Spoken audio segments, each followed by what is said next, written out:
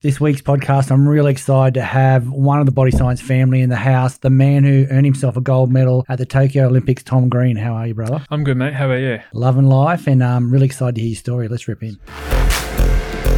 Welcome to the Body Science Podcast. As always, the information contained in this podcast is for the information purposes only and is not designed to diagnose or be prescriptive to treat, prevent, or manage any injury, disease, or other health-related condition.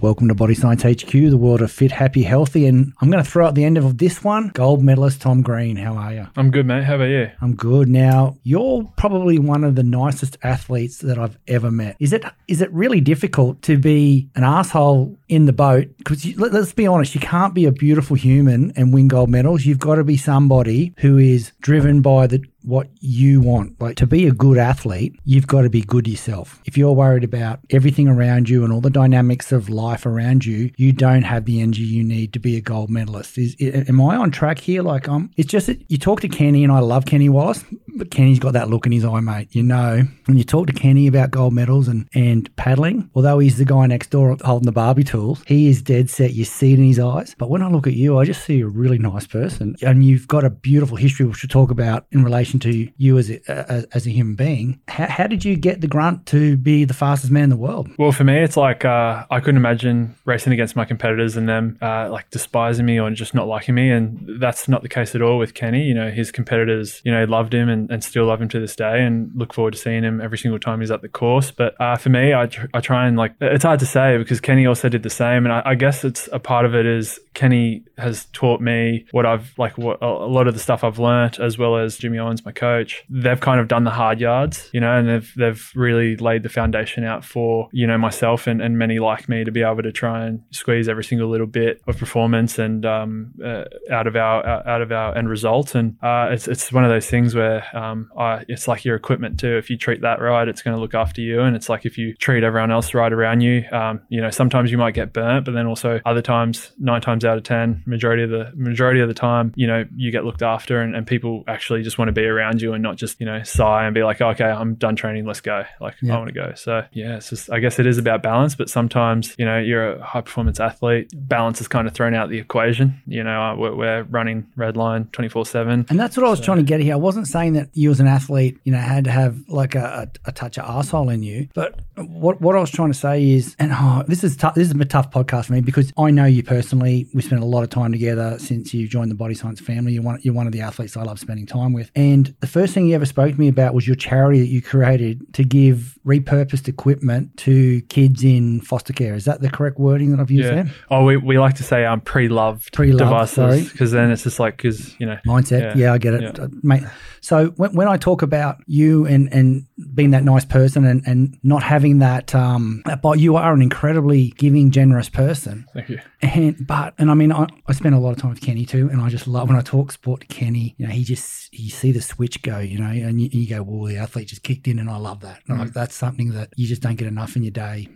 Oh, but with you, no matter how much I talk about sport, you got a big grin on your face, you're laughing, you very rarely see in you that click, but obviously you have that click because you've got a gold medal sitting at home, and not many people get those in their life. You as a person, like, I'm trying to get Tom Green out here, okay? Yeah. How do you switch? What is it that happens to you once you get in the boat? Well, you know, for me, it's a process, right? Like, you can talk to literally any of the support that I've had around competition. I remember my first senior world champs, my physio was standing next to me just before I was going to walk down onto the water, and I turned to him, I was like, oh, what's for dinner? And I was like, I hope it's something good, you know? So I think for me... You are an athlete, you're talking about food.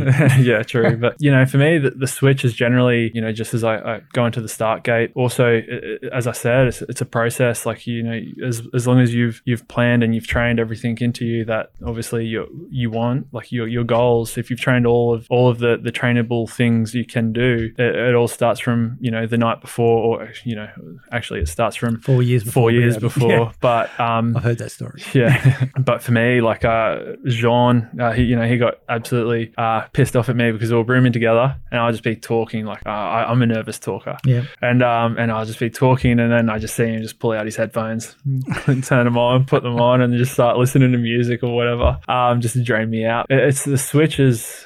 That's hard because I guess at this stage, you know, I try and be able to train and race through anything, whatever, life throws at you or whatever the day throws at you or racing. I try and just stay as plateau and as level as possible and as calm because, everything's better when you can actually take it in. And so I just try and stay calm. So really. You're talking to everyone as you're heading out to compete. Have you got headphones on? Are you dancing? What are you doing? Oh, sometimes I'll put some music on, but that's not really to like get in the zone. But it's more so just to try and like wake up a little bit, try and get the heart rate pumping a bit. And I'm the guy that people hate on the start line because I'll like turn and I'll be like, oh, good luck, mate. Like you're wishing your competitors good luck. Yeah, legit. Yeah. So, before, as we're paddling around, I remember saying to one of the Germans, I was like, oh, Fuck Luke, saying good luck in German to him. And he looked at me, he's like, what the hell are you doing? Like, and then at the end of the competition, he's like, oh, I didn't understand you. I'm like, yeah, okay. Yeah. Oh, no, I was annoying you. I'm sorry. Even with, team votes and stuff, I'll always like say good luck to my to say to Jean or to like if it's in a K4 to everyone around me. And no, it's just something for me. That's a part of the process for me is to just wish them all luck and wish them a good race. So I'm pretty annoying.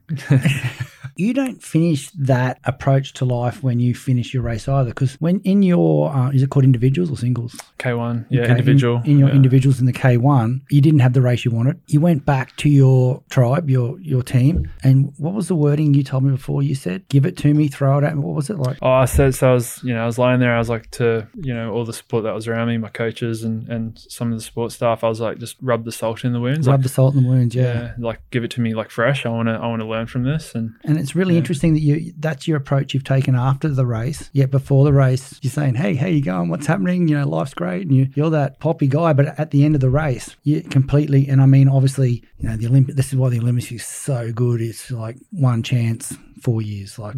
And obviously, you've said to your team, rub the salt, and they're all probably thinking, "Holy shit, what does he mean by that?" Like that's you were true athletic out there. It just didn't go to your plan.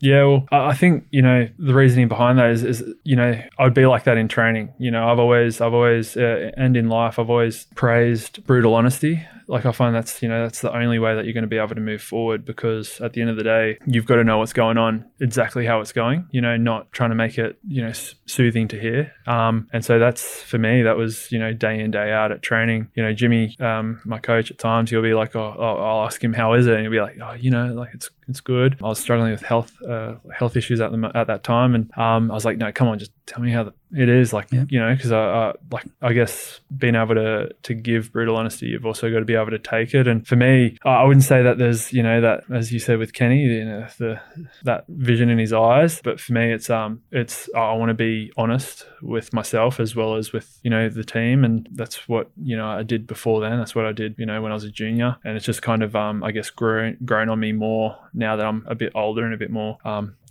like trained, in training, and be able to push myself more, and I expect more from myself. So I really just try and have that brutal honesty all the way in training. And even though when you just want to hear something good, you just want your coach to be like, you just, smashing it. But at the end of the day, if you want that result, you've just got to hear it exactly how it is. So, and mate, what type of things, I mean, obviously don't use names here because that's personal, but what type of things did the boys say to you after the race? Like you've said, let's rub salt in the wounds. Have I got that right? Yeah. Yeah. What did they say? Oh, well, I guess that was heartbreaking as I was, because, as an athlete, you put so much expectation on yourself and you expect so much from yourself. But, I like to think of it this way. Everyone's going to the Olympics to win gold, but only one person comes home with that. Only one person comes away from every 4 years achieving their goals, their dreams. So, to be honest with you, they were just there for me. They were just they did say some things just about how the race went. Like there was nothing you could have done. So it was more what happened in the race, and it was more because they had to keep you lifted because you had your next race in which you won the gold medal in coming up. So it wasn't a case of, and that's why I asked that question, because obviously, being one of the directors at Body Science, or bosses, whatever word you want to use, you always have to have people in mind. I mean, if you're not about the people, you can't achieve anything that you want. All the strategy in the world doesn't work if you don't have people. Yeah. So I was really interested to see what your team, and especially Kenny, because I love Kenny, said to you, because, I'm not a gambling man. I don't gamble. I don't have any gambling accounts, but I had money on you for your race, just so you know. I'm sorry to let you down. And it's good because I realised why I don't gamble, because I'm not good at it. But it's I just knew you were at. I knew your times. I had lots of chats with Kenny about where you're at, and he he just said you were world class. And he doesn't throw that around easily because I've never heard that. sorry, Kenny. So, and not that Kenny was telling me to bet on you. He just telling because he obviously. Well, let's talk about it. Kenny introduced you to us, and it was probably one of my funnest days ever. I remember it. So brutal, but so enjoyable. Yeah. I think it was you came in and you went to shake hands, and Kenny goes, he's a germaphobe, he doesn't touch, and so and it just went on from there, like how to put stickers on paddles, it was one of those days where I've got it on video. I'm going to pull it out one day. It was so funny. But so there's a real relationship between three of us is what I'm trying to get at. Yeah. And what I really want to get is you're 22. Yeah.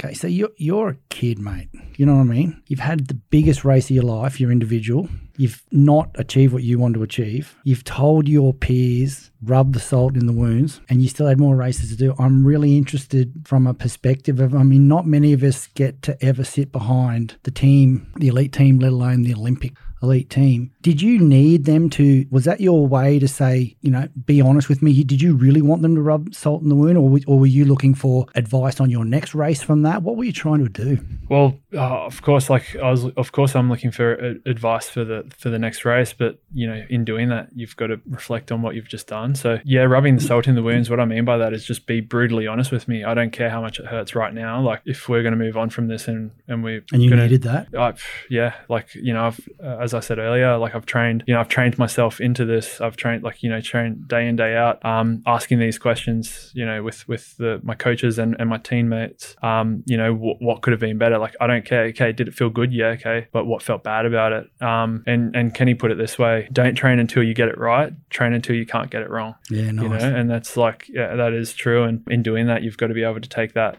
hard to take, that hard to swallow pill, that brutal honesty. I guess out of that, lying there and I guess, feeling a little bit sorry for myself or just being upset and just disappointed. And then you have, the support stuff around you saying, rub the salt in, like me saying to them, rub the salt in the wounds, is kind of them opening the door. Okay, well, like, let's move on from this, like, let's learn from it. And that's how I took that. And, and from that, we actually took out a lot. Like my physio, my physio would like basically follow me through my whole warm up. Like he would just be there. I guess there's that, that moral support as well as just to make sure that, I'm not overdoing things or underdoing things. And, the thing that we came away from the conversation that we had literally straight afterwards is maybe I did get myself too worked up before the race. And maybe I did do a little bit too much warm up considering, we've done 3 races just before that and the semi-final an hour and a half before.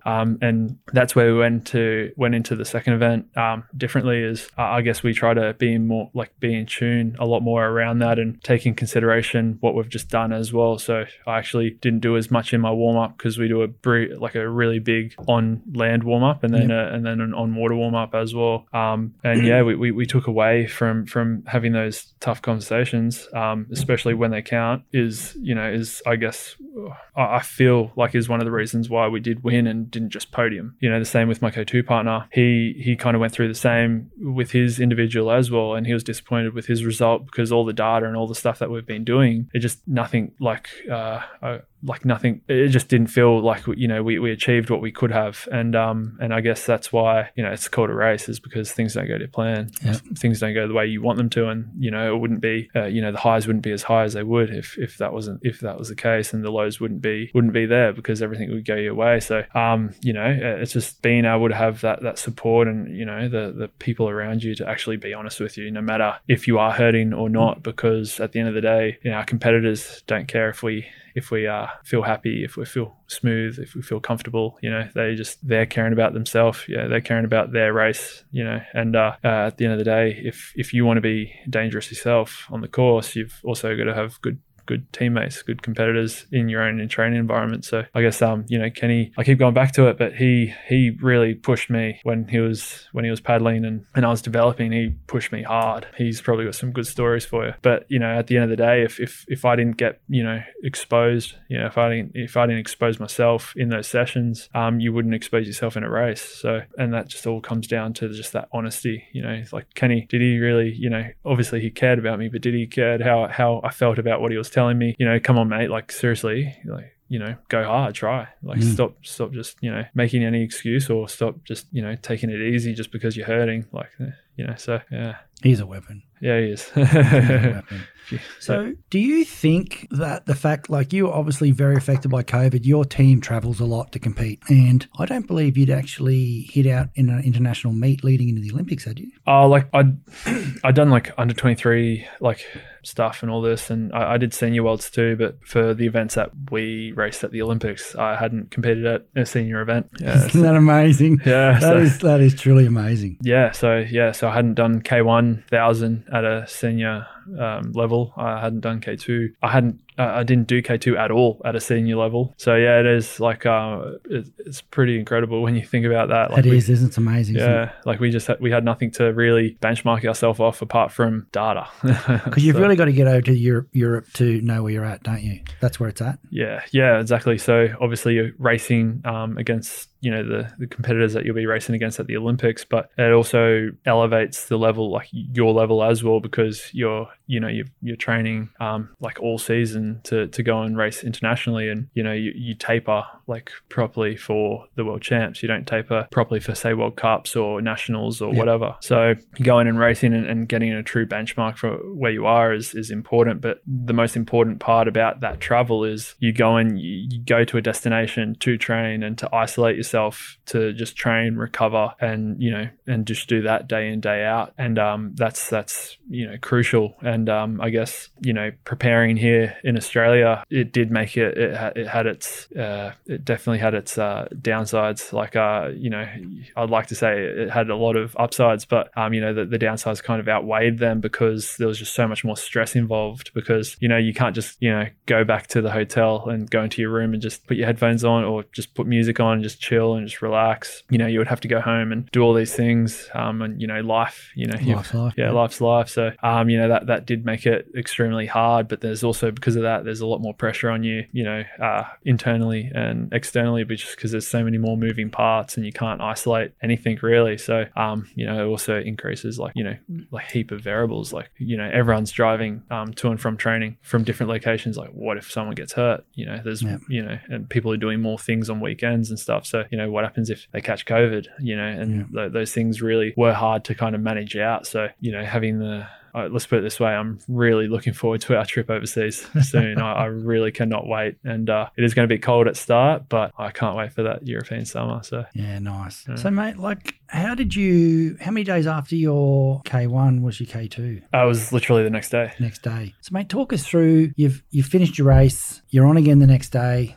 Did you actually sleep? Well, surprisingly, yeah. Like, that's a thing that you also kind of train yourself into, is you sleep no matter what. Like it's it's crucial. And I'm not the best with my sleep. I don't sleep anywhere near enough, anywhere near the amount that I should. But you've also got to have a bit of a life too. So so from what I can remember, I did have I did sleep. Was it the best and the longest sleep I could have ever had? I definitely I was definitely thinking about that K1, and even just sitting there and just reflecting. I'm like, oh man, like I just I screwed it up. I just stuffed it, and that did take a while to kind of get out of my head. But then also the same in the same note, like you're thinking, all right, well, like let's stop like thinking about all that. We've got a job to do, so like just get your head right, like, and just get ready to race. Like your job's not done. You're still here. You still have one more event to go, and you've got to do what you're here to do. So it's epic. I love it. I love it. For such a young human you're on the biggest stage in the world, but to take that hit and then go, okay, so you've just dropped that and gone, new team, new boat, let's go. And did you, and this is a really interesting thing for me personally, I hope it's not boring others, but did you do a massive tactic change from what, like the salt in the wounds chat through to the next time in the boat? Did you change, like you've trained for over 4 years leading into that Olympics? For that day. Oh, yeah. 5 if you think of it because of the postponement. But. Did you change any major tactics in your life in that 24 hours? I guess, I'd like to say no, because like we still, like, even in the pair, I'd still try and be, brutally honest. And, sometimes some people like that, some people don't, it pisses people off and stuff. But, if, to have an opinion, you've got to be prepared to, feel uncomfortable. But I'd say I definitely try to hold a bit more composure. Yep. Especially in like the warm-ups and stuff like this, because, you know, you're warming up, you're like, you know, you feel like you're ready for battle, right? Like you're warming up and you can, you know, feel feel like, you know, the adrenaline kind of, you know, looming Must around. be out of control. Yeah, but and it's quite funny because, you know, you'd feel like that on the land when you're doing your land warm up, and then you hop in the boat, and, you know, Jimmy and Smithy, my coaches, would, you know, they'll tap you on the bum before you hop in, and they'll tap you on the shoulder, like, see on the other side. But then somehow, like, as soon as you start paddling, like, those nerves kind of just go, and you're like, all right, well, this is what we're here for. Yeah, this is what we're here for. And, you know, something that I've heard is, you know, the most nerve-wracking thing would be making the Olympic team, you know, because it's, you know, that's, you're not going to the Olympics unless you make the team, right? So, and then once you're on it, it's just like, you know, it's not exactly how, you know, how they said that it would be, because of course, yeah, it's nerve-wracking to just make it, but then of course you're going to be nervous before, say, the semi-final at the Olympics. Yeah, those nerves, you know, I just try to compose myself as much as I can just to try and save energy, because, you know, I did work myself up pretty badly for the K1. I was, you know, so nervous. Yeah. Hi, I'm Tom Green, Olympic champ from Tokyo, and if you want the best tasting protein bars on the market, you should try the new Body Science Moose range. Greg, you better be testing these. Mate, they're getting drug tested. Got you covered. Did you have any last words to Jean before you hit the wall? Did you guys have a laugh? Did you say you better fucking go hard, mate? Like, where were you at? What? Well, like, so Jean and I would actually separate for our on-land warm-ups. Oh, would you really? So I went elsewhere, and I did like my watt bike, like my stationary bike warm up elsewhere. And then, because at that same time, you know, I've got like, you basically you train a pattern that you do day in, day out at training with your warm up, like, you know, the amount of watts, how many minutes or seconds you're holding it for, trying to get lactate build up, to try and get, you know, your body like functioning. And then you do band warm ups to try and like activate your shoulders and all this. And then we'll do like ball slams, and John and I will do all that apart, and then we'll come together and do like some medicine ball slams. And that will be together when we'll do that, because as soon as we do that, we're walking down onto the water. You know, the last words were like, as we were paddling up the course, Jean was like, oh, let's just like not warm up as much, you know, in the, like for the final, because he was just like, obviously he felt like he was ready. Like he didn't feel like he needed to. I'm like, awesome. Okay, yeah. And he was like, oh, how are you feeling? I'm like, yeah, good. Well, I was still feeling like pretty fatigued from the days before and stuff, but I was just like, okay, you know, sometimes it's okay to lie to yourself a little bit. You know, I feel epic, but I was like, nah, I feel good. Like, let's go, let's get it. And then obviously, yeah, the last words were good luck, and then we didn't talk for 3 minutes. 3 minutes 15. Yeah, it was just silence. All you can hear was the water on the boat and the other crews, you know, doing their thing and calling and all this. And, you know, I guess, yeah, we just stayed in our lane and just try to have those blinkers on, but you can feel the race around you. You know, you can't see it, but you can feel it. Yeah. And, you know, the whole time I could feel the Germans were right next to us in that last 200, but I couldn't see them. I was just so focused on Jean, and I was so focused on what my job is, and making sure I did everything right, making sure I didn't, the way that they put it is, for me to do my job, he's got to do his job. Yep. You know, so I've got to do my job perfectly for him to be able to do his job perfectly, and vice versa. So, you know, and just that's why you just got to try and stay composed, especially in those moments. And,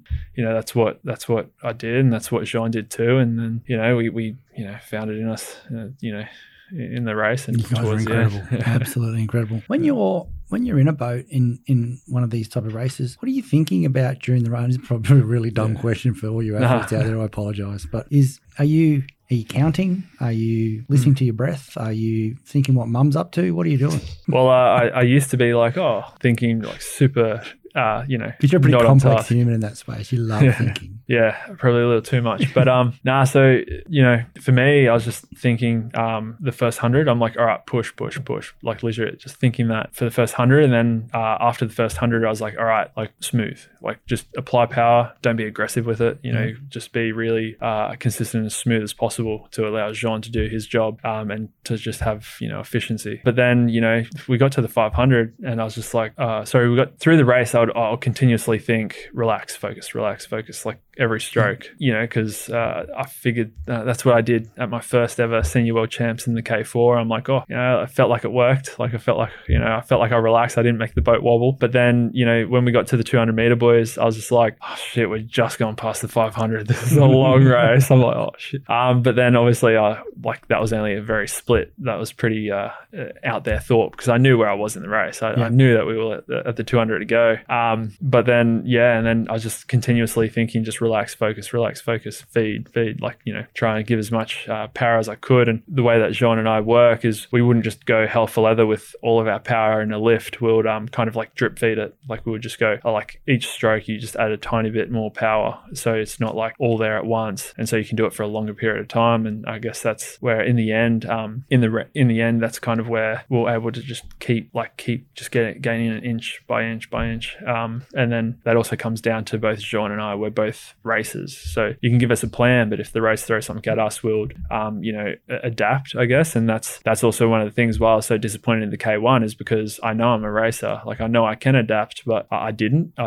I guess I stuck too much to what I know, or to what what I know I could do, and that's why I was obviously so bummed with the K1 result. But then I was just like, all right, well, just do what you do, in the K2, and that's what we did, and that was a massive learning experience. So yeah, it was an epic race. I mean, I don't know how many times I've watched it now and yelled at the TV. I still yell at the TV when I watch it, and I know the result. But it was one of those great races, and I think it was, for me, it was just knowing that you were there, you had a job, and even though I didn't speak to you after the first race, you're on the phone, phone call, look at my gold medal, And it was just epic to share that journey with you, and Jimmy was there, and Kenny, everyone was there, and all the other crew. It was really one of my favourite parts of my 23 years of body science and sport, was seeing that happen. Probably because you should tell your story about getting into the squad, because for all those kids out there that are borderline or think, should I keep training, or let's go to Europe and party or do whatever. You didn't have a, hey, I'm gifted, look at me go, I'm in this. You sort of came from nowhere. Yeah, do you want to tell your story on how it all happened? Kind of like every kayaker, I came from a surf background. Like I always did surf as a kid, and my brother and sister, they started doing kayaking to improve their ski leg. And obviously, me being a youngest child, can't be left out of anything. I was like, I want to do it too, and I was too young at the time. But my mom was able to convince the coach. She's to convince him. I can't get him to shut up. Just let him do it. And then so that's kind of how the kayaking started. And then it went from doing that on the beach at Pizzey Park, where we train now. I was training out there, and I remember seeing the older boys train from there too. And I was always just like watching them. Obviously, when they were paddling past, like, oh, they're giants. Yeah. And then I went away. I started to just focus a bit more on swimming, because I always wanted to be an Olympian. I didn't know how, but I always wanted to. And so I focused on swimming. And then my kayak coach at the time, my kayak coach before I went to just swimming, was like, oh, there's this team called the Olympic Hopes. You could potentially make the team. So I was like, why not? And I was like, okay, well, it's in 2 weeks, the trials, like come and jump in a boat. And so that's what I did. And then I made that team called Olympic Hopes. And then we went overseas, and I got a silver and a bronze medal at the Olympic Hope Regatta it was in Poland. And then I came back, and Jimmy, I remember the day I walked into the shed, there's all these guys, it would have been 2015. So they're like, fighting fit, ready for the Olympics basically. And Jimmy's like, oh, this is Tom Green. He just won a silver and a bronze at the Olympic Hopes Regatta, and he's 15. He's coming here to train. I'm like, oh, okay. Like some big people here, some very fit people here. I'm like, all right, I'll give it a shot. And I just I was out the back door, like, instantly. And then because there was no in-between group in Queensland, there was no development squad at the time. There was nothing like this that there is now, and this has a big role to do with Kenny. Kenny's part of the development now here in Australia, which is really good. Yeah, so I started out, and so I was kind of just getting thrown around to all these different coaches, and I can actually remember how many coaches I had. In 2 years, I had 6 different paddle coaches. So and all of them were completely completely different. Yeah, that's tough. I did a lot of work with Curtis McGrath in the preparation for Rio. I did K2. I was in the K1 with the K2 girls as well. I was training with them every now and again. Some sessions I'd go to, the senior men's squad, and I'd get absolutely teed up. And then just there's 2 other coaches where I'd go and like get trained by, and they'll just be in a tinny, like they're not getting paid a cent. They're just doing it because they know the sport. They've been in it before. Awesome, isn't it? Yeah. And then and then 2017 I made the team. I just made the under 18s team, and they only took me out of selectors' discretion because I was slow. I was pretty big too. I was nearly 103 kilos.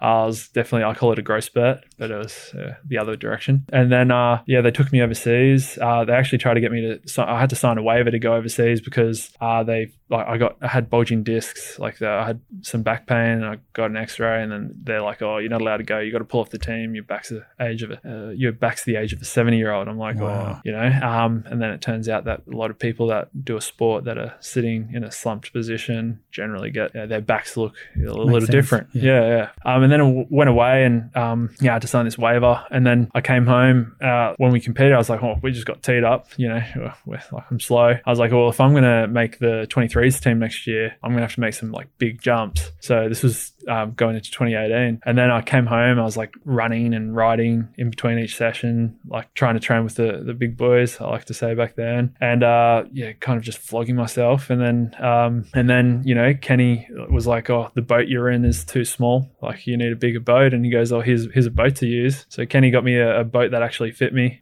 thanks to Nello Australia and Jimmy and all them. And and then I was kind of I overcompensated to make the 23s team, and I made the senior team when I was 18. To just skip 23s altogether. Yeah, so I still went and competed, and we got gold in the K2 with a guy called Joel McKittrick. Yeah, and then that senior worlds, we got 4th in the K4. And then I was like, "Oh, next year I want to get K1. I want to get the K1 spot." And then I was training for that, and then I got the K1 spot. Then I was unfortunate I wasn't able to race it at the World Champs because we had to qualify positions onto the Olympic team. And then I was like, after that, I was obviously pretty angry. I was like, this is not going to happen again. I'm going to make the senior team for the K1000. That's what I want to do. They threw Jean and I together because we thought because we had 2 K2s, 2 K1s, 1 K4. It was the first time it was ever being able to be done at an Olympics. So that's what we did. And then because of that,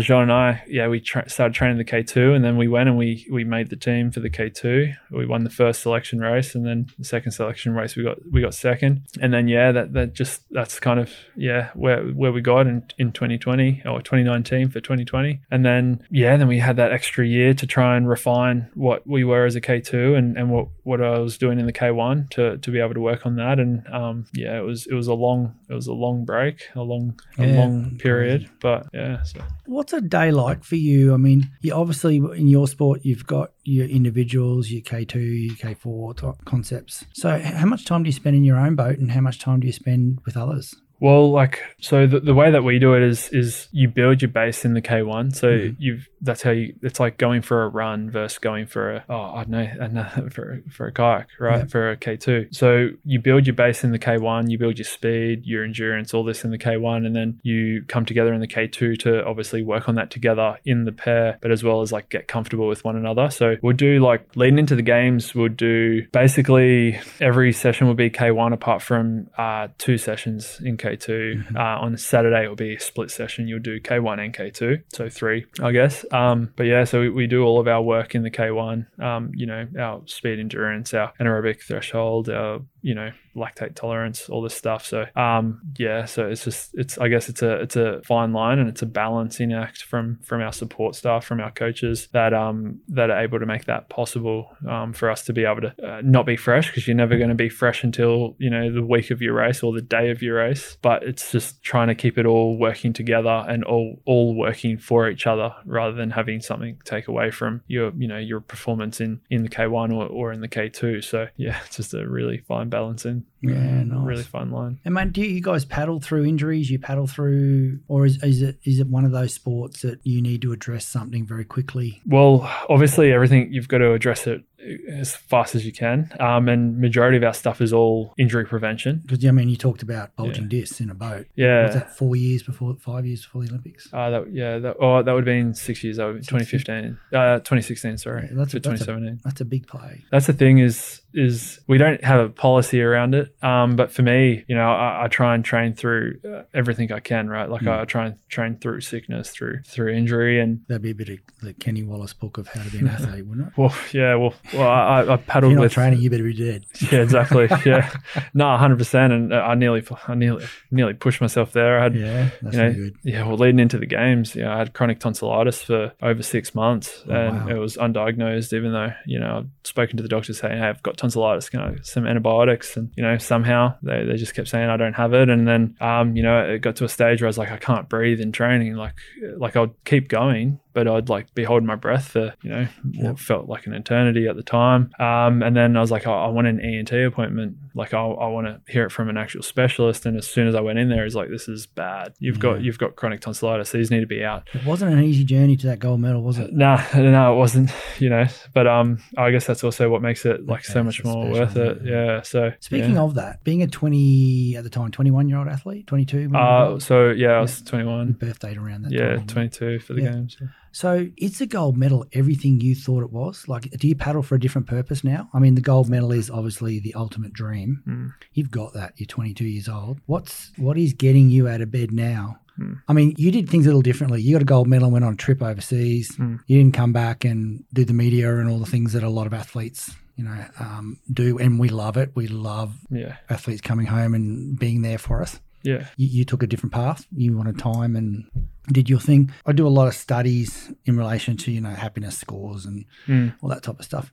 Now that you've got a gold medal, and it's not the major driver as to why our happiness is, but getting it would have been the most epic thing that ever happened in the world. I'm not talking about that. Is that still your driver? Oh, 100%. Something around that. So Jean and I, we got the Olympic record in the heat, and we beat the Germans that were non-defeated. Yep. And both Jean and I had the mindset of, all right, let's forget about this. Let's just totally forget about it. Didn't happen. Let's focus on the next race. And for me, since being back, as much as, sharing that success and that medal with, the people that are around me, the people that have supported me, to be honest with you, I just kind of forget about it, because at the end of the day, it is just, it's just a medal, but the result, obviously, I paddled down that course. I know what it was like. And for me, that's my internal drive is just, do your job, I guess. And, but now the thing that's getting me out of bed is I want to try and I want to repeat, obviously I want to repeat that. And I guess also obviously I haven't forgotten about it, but I just, put that to bed. That's what happened then. And, I don't want to, just be a one and done. I want to, push my body to the absolute limit and try and outdo, my last performance, which obviously would be quite hard. And I don't know how, but I think a repeat is definitely a way to do that. And obviously I don't want to just be a repeat. I want to do as much as I can. For me, I just, obviously I just love it. I love pushing myself. I love training. I just love everything that comes with it, to an extent. Not all the things, but majority of the stuff, and especially the people that I'm surrounded by in my tight knit circle. So I truly just enjoy it, and I've put that result behind me to allow myself to focus on the next one, because there's many ways you can win an Olympic medal, and I want to try and find I don't know, I just want to find more performance out of myself and out of my teammates, and I just try and push myself as well as everyone around me as much as I can, because I think with even coaching and physios and stuff, you as well, we push each other to try and get to extract the highest performance out of that. And if everyone's running like a well-oiled machine, there's definitely room for improvement. So that's really cool. When you're at the Olympics, are you getting drug tested all day Kenny comes in and says, he used to tell me I've had another so many drug tests, and I go, mate, you are the most drug tested athlete in the world. Since your gold medal, has that your level of being under the microscope exploded? I guess I can't talk from their perspective, because you would never hear their perspective. They just turn up and they test you. We're getting tested heaps, even through COVID. they just wore a mask. COVID restrictions didn't matter. Many people in your house didn't matter. Like, they were there to get bloods, get urine, and test you. And for me, it's just like it's a good thing, because you want to be racing against people that are clean. And the way that we do it here in Australia is the best and the strictest. There's gold standard. Yeah, it's absolute gold standard. And a part of me is annoyed that other countries aren't like that. And there's so many that aren't like strict at all. And obviously we've gone to Hungary, and you'd get tested there, and it's just like, this just would not fly in Australia. Like, this is just so wrong. Like, I guess there is a bit more of a spotlight on myself for that, but again, I can't really tell you. And I've been tested just like normally, because normally I get tested often as well. And I did find it a bit strange. I was the only person to get tested on the podium. Like, so they didn't test Jean, they didn't test the Germans, they didn't test the Czechs, they just tested me for some reason. I'm like, come on, there's a guy that's literally, he's bigger than me, he's huge. And there's another one in the German crew, he's even bigger than me as well. And he's like, lean, and he's strong and stuff. And I'm like, yeah, you said you just test me. Like, what? Why me? Like, test everyone. Yeah, I would have thought they would have tested every single person on the podium, but they didn't. And I guess that's just what they did. But I guess you could say, yeah, there is a bit more of a limelight on me if I was the only one tested there. But yeah, just pretty normal though. We always get tested. Yeah, because for people out there that don't understand how drug testing works, do you want to explain how you've got to tell people where you are? You've like the whole scenario. So basically, you get put on this like register where you've got to log an hour time slot for every single day, no matter what. And it'd be hard for you because you're always late. Jesus, I was early today. Yeah. But so basically, what happens is you got to put an hour time slot every single day, no matter where you are, no matter what country. And then your sport, they have to put out a certain amount of people to get tested. So they'll do that, and then obviously we'll get tested, and then you would get WADA, like the World Anti-Doping Agency they'll be like, we want to test them. And then so basically you can get tested by 3 different bodies: your sport, ASADA, which is Australia, and then Informed Sport, and then WADA as well. And because of that, we have to be extremely strict. Like, you can't, if you're away from home in that time slot, they're not allowed to call you, right? And you've got 30 minutes to turn up. So if you don't turn up, you get 1 strike, and you get 3 strikes, you get a ban, from what I know. So yeah, no, it's pretty strict. It is, isn't it? Yeah, they turn up everywhere. Yeah, everywhere, legit. Like, so we'll be at a hotel in Europe, and because you've got to change obviously your overnight accommodation, but you also have to put a daily activity in as well. So I guess that's 2 hour time slots, right? So not just 1, but you've got to put 2. So you've got to do, say, like 1 hour in the evening, like where you're staying, your overnight accommodation, but then you've also got to put 1 daily activity. So say if you go to work or whatever, you have to put your work address in, or say, obviously for me, I've got my training, like where I'll be in the morning for training. So, and you have to do that. Then you have to log competitions as well. And then obviously then you have to change your accommodation when you're there. And they just, if you get a result when you're at a competition, even if you're not, even if you didn't register where it was going to be, they're there anyway, because they just test, as much as they can. And do you have to log supplements and all other things as well, or is that more sport related? Well, so we don't log them to WADA or to ASADA. They do have something where you can look up the like batch numbers and all this. They've also got, things for like recommended stuff. Like they can't. With that word. Yeah, they can't recommend. They can't recommend supplements. But basically, it's like if you do, stay away from these. Yep. If you do take them, like these ones, we have a third party program. Yeah, have a third party. Yeah. So, and then, but then also then on top of that, our sporting association. So we log everything. So, I'd get supplements, and then they like, I'll send photos of the front, the flavor, and then the serial number. And they'll log it into this thing called AMS. Mm-hmm. Don't ask me what it stands for. It's probably pretty simple, but I don't know. And then basically they're tracking every single supplement you always take, that you always have, just in case, stuff does happen.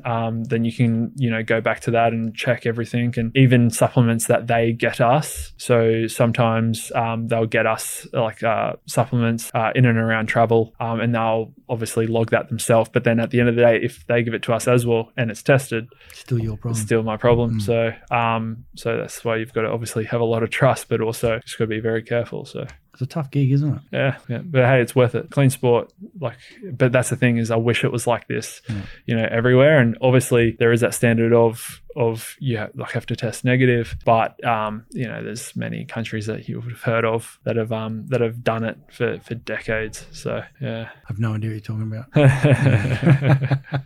There's a Netflix series about it. I should watch it. It's good. Mate, it's been awesome having you on. I could talk to you for hours. You're such a good person. Is there any are we going to have? You're going to shout out to Mum, because I mean people out there wouldn't know, but you're a big mummy's boy. You obviously don't want me to say it that way, but you are a big mummy's boy. Like, your mum is a very cool human.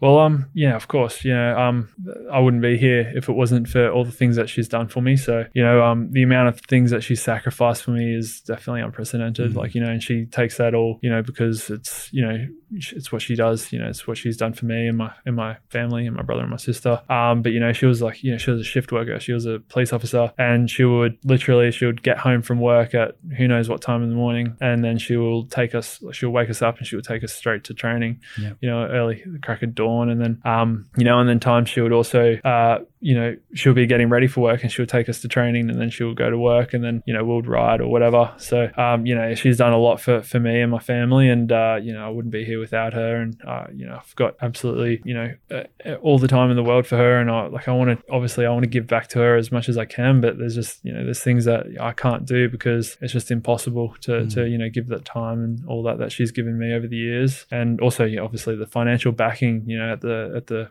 start of my career, where every international trip was paid for yourself, and where, every boat, every paddle, every supplement, every pair of sunnies, every, absolutely everything was all paid for by, obviously my mum. So that's why I'm so grateful for that. You could say I'm a mummy's boy, but I think I really appreciate what she's done for me and who she's made me and my brother and my sister. So, I truly wouldn't be, who I am if it wasn't for my mum and my brother and my sister. So, man, I love that. Yeah. But I also just wanted to include that so she didn't ring me up and say, why didn't you talk about me and all the good things I did for him. Yeah, 100%. Just cut that out and I'll send it to her. That's the best. I remember when you were finishing a second. I remember when you came in a few days before leaving the Olympics, and I've gone, how you feeling? And you're like, yeah, I'm good. The typical, I'm going to talk it down type stuff that an athlete does. And I remember going, have you prepared your speech for when you win? No, I'll be all right. And I've gone, right. So come in with me, mate. And we went out the back and we grabbed your sups and we did this, and we're out with the girls out the front, and I put the camera on you and started asking you questions, and you're like, froze. Now, dude, there's going to be cameras from all over the world when you win. Let's get this shit right. Yeah. The big one was remember to say thanks to Mum. Yeah. Because she's been in here. She's a good person, and I know the story you gave. There was a very quick fluffed over one. It's a lot deeper, and she's done some cool shit. Yeah, no, she is. She does some cool shit now, and I just love the fact that you just epitomise what your mum built as a young boy into a young man, and you are truly one of the great people in sport. And I think you've got a massive future in giving more to people than just what you achieve on the water. I think you can bring a lot to a lot of people in the future, and I look forward to getting your shit together and making those type of things happen. Yeah, no, thanks for that. Yeah, I really appriciate it. Cool. And don't turn up without a coffee ever again. Hey, you didn't send me a message. Yeah, I know, but that's average. But thanks for coming on. There's a box down there full of clean coffee. I've got a heap of coffee. I know. I probably said to you, I've got some coffees. I was just going to mix up a packet of that clean coffee into a takeaway cup. I know. It doesn't really look like a normal made coffee because it's got a lot of stuff in it. But thanks for coming on. It's been awesome chatting with you, and I look forward to spending a lot more time. Awesome. No, thank you. Thank you for having me.